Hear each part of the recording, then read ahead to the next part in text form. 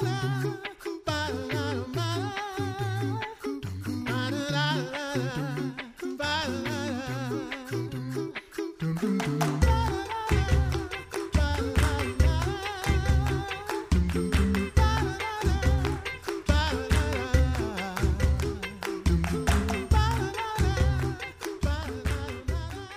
listening to The Coffee Hour. I'm Andy Bates. I'm Sarah Golseth. For those families who are new to homeschool this year, we had right back in, I think it was early on in the pandemic, we had some time to chat about homeschooling with one of our favorite homeschool experts, Cheryl Swope, and we thought it would be a good time to catch up and maybe continue that encouragement for those families who are new to homeschooling this year. So we're going to share that conversation with you here in just a moment. Thank you, Concordia University, Wisconsin, for your support of the Coffee Hour. Find out more about Concordia University, Wisconsin at cuw.edu. Live uncommon. Joining us in studio, Cheryl Swope. She's an educator and author of Simply Classical, A Beautiful Education for Any Child. It's now in its second edition. You can find it at Memoria Press. Cheryl, welcome to the Coffee Hour. Welcome back to the Coffee Hour. Thank you. It's good to be here. Always great to have you as our guest when it comes to special education and homeschool and classical education. We always love our conversations about that. And I took to heart the advice you gave us last time on homeschooling. Even though we were doing kind of hybrid, we were doing, but we were partnering with our Lutheran school, and my wife was really doing most of it. But having conversations about it and about what we want our child to enjoy, or what memories we want him to have from that, is particularly good memories from the homeschool experience. And so took that to heart, and I think that really did make a difference for us. Wonderful.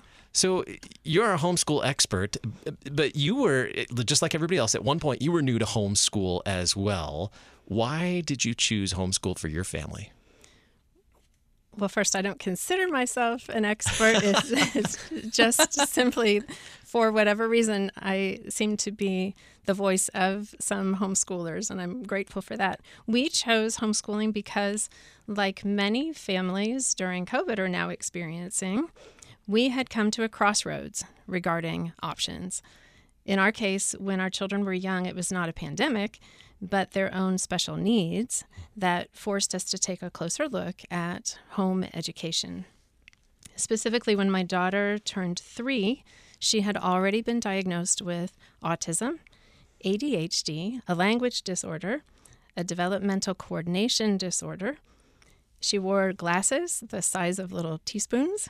She received therapies, PT, OT, speech and language, at Cardinal Glennon Children's Hospital in St. Louis, and I worked with her every day at home along with her twin brother. We sang songs, we read books, we worked puzzles, I taught manners, we prayed together.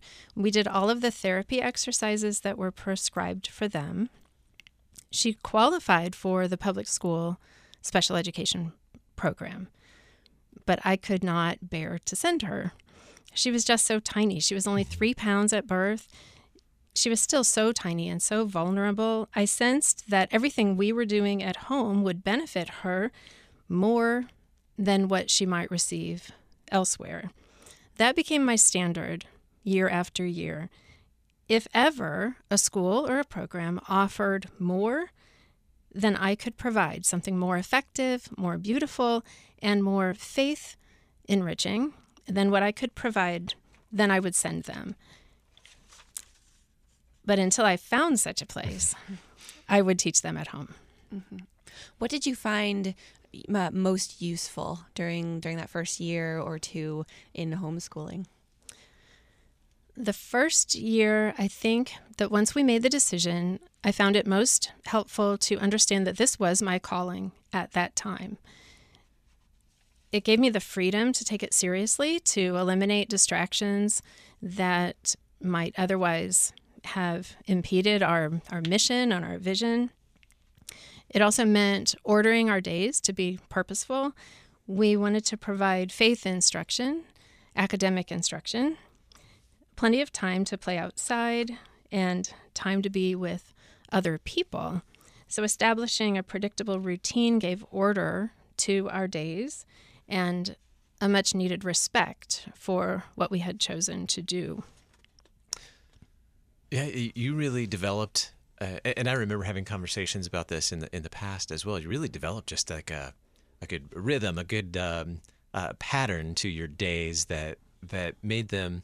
I'm sure there were challenges to them. Not denying that there are challenges, but that pattern really was helpful. I think that's what I heard. Yes, before and then when the conversations. challenges came, because of course they did, then we had something to go back to, something to reorder, to regroup, start over, that fresh start kind of a thing. But we had that like a template to go back to. Then I also found it helpful that first year to connect with other families who had chosen to do what we were doing. I learned from them. My children formed friendships with those children who were so much like us. They prayed at home. They sang hymns at home. They went to church. They had a high regard for academics. They read books as a family. They had chosen this road less traveled. Regular time with those families fortified all of us and also lessened any longing for school. When the school bus would go by, I could remind them, remember these other children, I would name them, they're not getting on that bus either. They don't have to because they're learning at home just like we are. It helped so much. We were not isolated in that way. And all that commuting time that you saved. Nobody had to commute. Nobody had to ride the bus for 20, 30 minutes. I remember riding the bus for like 40 minutes a day when I was in grade school and in middle school. Yeah, we had a 25, 30-minute ride to and from high school every day. I suppose you could redeem that time somehow with studying or something like that, but that wouldn't work for me. Snacks. So you mentioned these families that you connected with. Tell us more about the people who supported you through your new experience of homeschooling. I think the people who supported me the most were my own parents. My mom loved being included in our trips to the art museum, the history museum. St. Louis has so much, the St. Louis Zoo, Grant's Farm. She loved that. She got herself one of those T-shirts that said, if I had known grandchildren were so much fun, I would have had them the first time around. She loved everything that we were doing and supported us so much. My dad, too, he loved how much they were learning. He was surprised at how well they were learning at home. He applauded us. He vocally gave thanks to God for our children who are adopted, for his grandchildren, and for the ways in which they seem to be thriving with homeschooling. He often told this story that when my kids were about 6, they were studying states and capitals. They thought it was just a grand game, these colorful cards with the states on them, and then they could recite the capitals. So when we went to Grandpa's house, they took this game so Grandpa could play too. One by one, Montpelier, Vermont, they raced through the cards. Then came California. Everyone gave an answer. My son, with great compassion, said, "No, Grandpa, it's Sacramento, but you can have it. You don't have very many." My dad loved that story. Not everyone receives the kind of support that we had from my parents, and we didn't either. We didn't receive that fully everywhere. My father-in-law, by contrast, was so opposed. He called me one night, begging me to reconsider. He said he would pay the tuition if only we would send them to the nearby Catholic school. I remember crying after that phone call because I was already second-guessing myself, and this made the decision a painful one. Looking back 20 years later, I know now that at that time he was sharing his love and his concern and his generosity more than anything else. And the good news is that we won him over. Within the first or second year, I believe that it was this one moment I remember. It was after Thanksgiving dinner. My children recited the preamble for him, for Pop, and Pop was very patriotic. He became one of our biggest supporters before too long. He would tell his friends at the country club, "These are my grandchildren. They're homeschooled," with buttons bursting. So it was quite the turnaround. But it does take time, and it is hard if you don't have that you don't have that support initially. Mm-hmm. What did those relationships mean for the kids as well? I mean, you tell these stories of grandparents being involved and the kids loving to play with them, but what benefit did did those relationships and that support have with the kids as in addition to supporting you? Oh, so just immeasurable, and you'll make me cry if I think about it too much because they both are gone now. Pop died a few years ago, and my dad just this year. So those bonds were tremendous because they were forged over decades with my children. That my children were so blessed to have such loving, caring grandparents. My son, sort of a side note, had developed this love of history through our homeschool. So by the end, or nearing the end of my dad's life, just the last 5 years or so, my son started recording all of the stories that my dad had to tell. My dad was a radio announcer. He served in the service. All of these things in his life, and we really had not heard all of those stories, but now we have all of them because my son Michael recorded them all. They had that kind of relationship where Michael wanted to sit at his feet and hear all of Grandpa's stories. That's awesome. Learning to listen. We don't have classes on listening, but it really sounds like Michael really developed a great love for listening, and that's how he learned. And it was because of the love that was given to him through my dad, yes. Yeah. He learned to listen and respect, had so much respect for him. We're talking about homeschool and hopefully providing some encouragement to those of you who are new to homeschooling this year. We know that we're not even, only a few months into the school year. We're in October, but sometimes that can be challenging. And we want to share some more encouragement with you as we continue our conversation with Cheryl Swope right here on the Coffee Hour. I'm Andy Bates. I'm Sarah Golseth.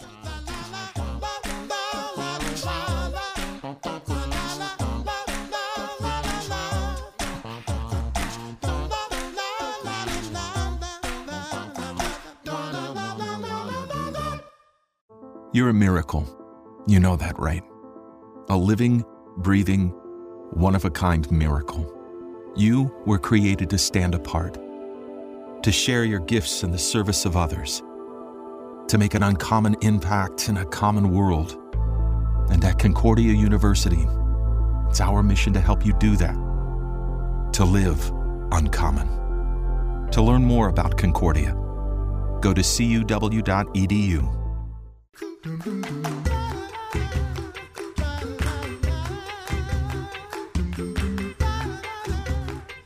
Welcome back to the Coffee Hour. I'm Andy Bates. I'm Sarah Golseth. Today we're talking with Cheryl Swope, educator and author of Simply Classical, A Beautiful Education for Any Child. It's in its second edition from Memoria Press. We're talking about homeschool, particularly Cheryl's beautiful story of home education for her family and providing that encouragement to you, especially those of you who are new to homeschool this year. Maybe you've been homeschooling for a few years and this has just been a challenging year. Whatever your situation may be, I think these are just really helpful stories. Before we went to break, we were talking about the meaningful relationships that developed, whether it was with family or with neighbors, with other families who were homeschooling as well. And we talked a little bit about routine earlier as well. At what point did you feel like you really had a successful routine? Was there something specific that marked it, that you said, okay, this is it, this is what's working for us? I happen to be a person who loves schedules. Do you color code them? I do not. Okay. There's a time factor, but I do love them. And I love color-coded schedules too. So I would love yours as well. So that part came easily for me in terms of scheduling it. What was harder for me is knowing when enough was enough, or when I had scheduled too rigidly without allowing for the fact that these were little human beings in my care. I think that when they were babies, we had a playtime, we had a song time, we had a bath time, a story time, a snack time. We loved that rhythm, and with both of my children having autism and ADHD and a need for structure, that it really was a perfect fit for all of us. And my husband didn't mind either, coming home to a reasonably orderly home. Homeschooling was really no different than those early years. But I think I knew that I had really achieved a good routine was when, at the end of the day, my children were not overwhelmed and I was not exhausted. That it wasn't that we had packed the maximum amount into the day, but that we had achieved what we had hoped to achieve with some left over. So there was sort of an abundance there that we were still able to refresh at the end of the day and still enjoy each other at the end of the day, which we learned was really important to do. So even today, right after dinner, usually we play some sort of a game, just a card game or a board game or something, just having that little bit of extra space in the schedule. Mm-hmm.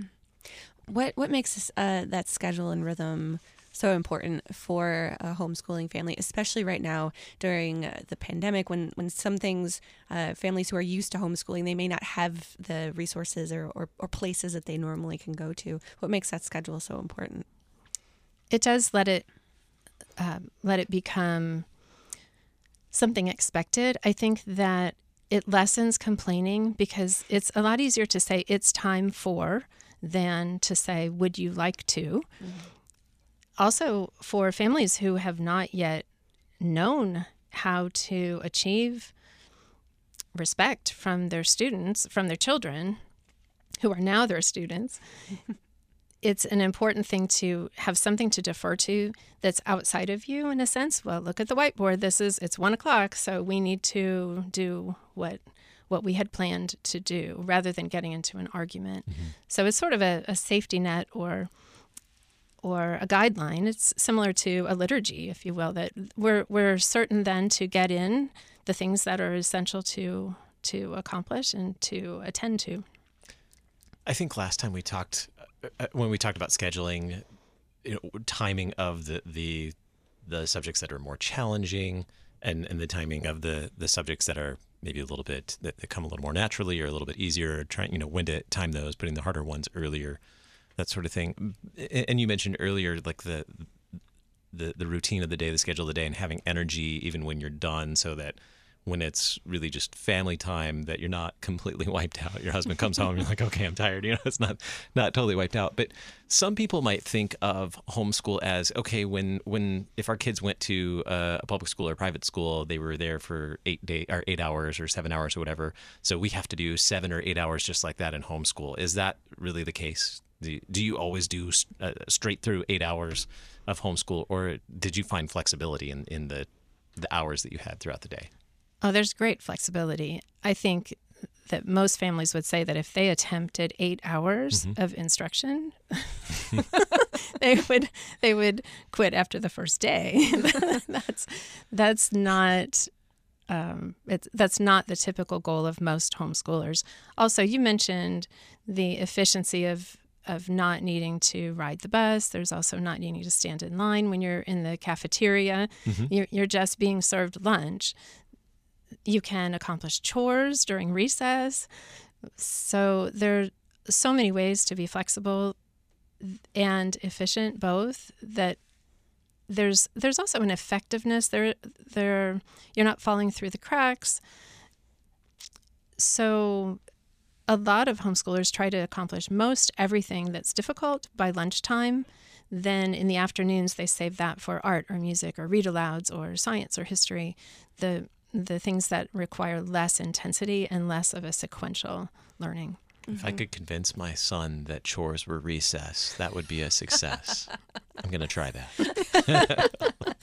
But I mean, that's one of the beautiful things, I think, of homeschooling, is that there are so many things that you can incorporate into the day, that when you go to a school building and you learn in that classroom, and that's a great environment, but having that opportunity to be at home and to incorporate chores, even if they're not fun, but incorporating, museum trips and going out into your backyard and exploring, all of these other opportunities that are quote unquote school, but kind of not also school, because they're all of this experiential learning. Right. And even things like singing hymns. Right. Yes. Right.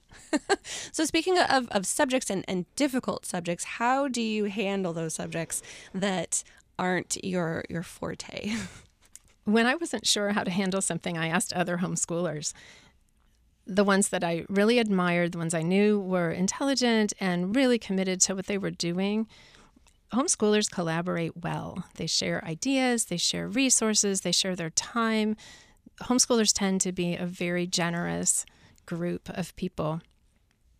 One time, I wanted to begin Latin. I was pretty okay through about fourth grade teaching every subject, but I really wanted to teach Latin, but I had no background in it. I had no idea at all. So a local homeschooling friend, Kristen, invited me to her house. She spent an hour or so just showing me all the books she used, why she chose them, how she teaches them. And most importantly, she said, "You can do this. They're written for people who don't know what they're doing." Which is why I have them too. That's helpful.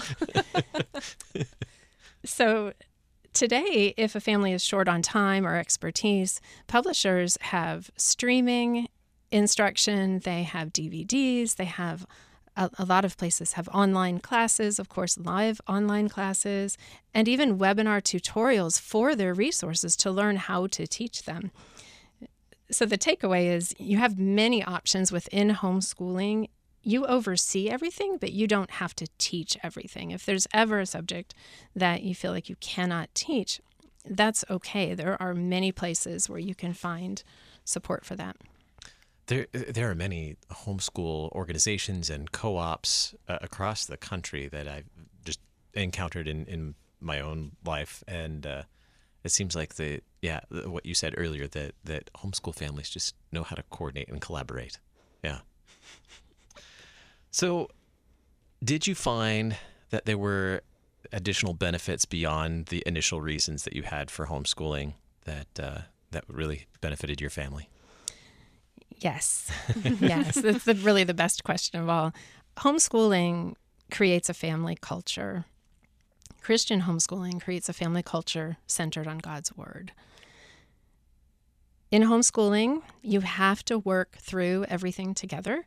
There isn't, I can't wait for Monday when they go to school and I can have some peace and quiet, or I can't wait till the summer's over so then they go back to school and then I can get about my own business or find harmony again. There has to be harmony, peace and quiet, everything through homeschooling.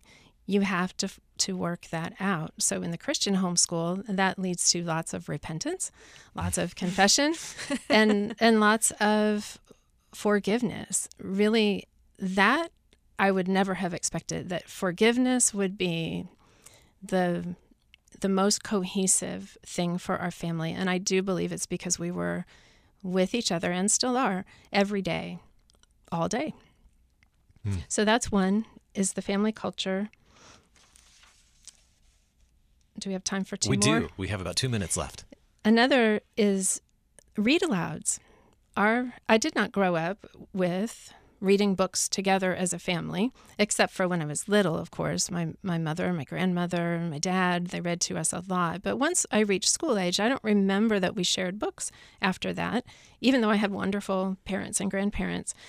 But many of our family memories are centered around the books that we shared, these read-alouds. Any family can do this, of course. It's a little easier with a homeschooling family because you're choosing read-alouds as part of your curriculum. But I never imagined how unifying that experience could be. We have memories of reading our books all the way up to Wisconsin. We'd go to visit friends. My brother lives up there, and we would read our read-alouds on the trip together. And we still reference those different books. So and again, any family can do that. Just choose to do that in the evenings or on the weekends. Share those books together. Okay, which book or which series was the favorite of the Swope family? Oh, we had so many. We really did.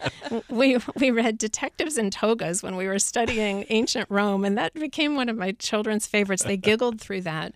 My husband's favorite memory is reading through the entire Lord of the Rings trilogy out loud.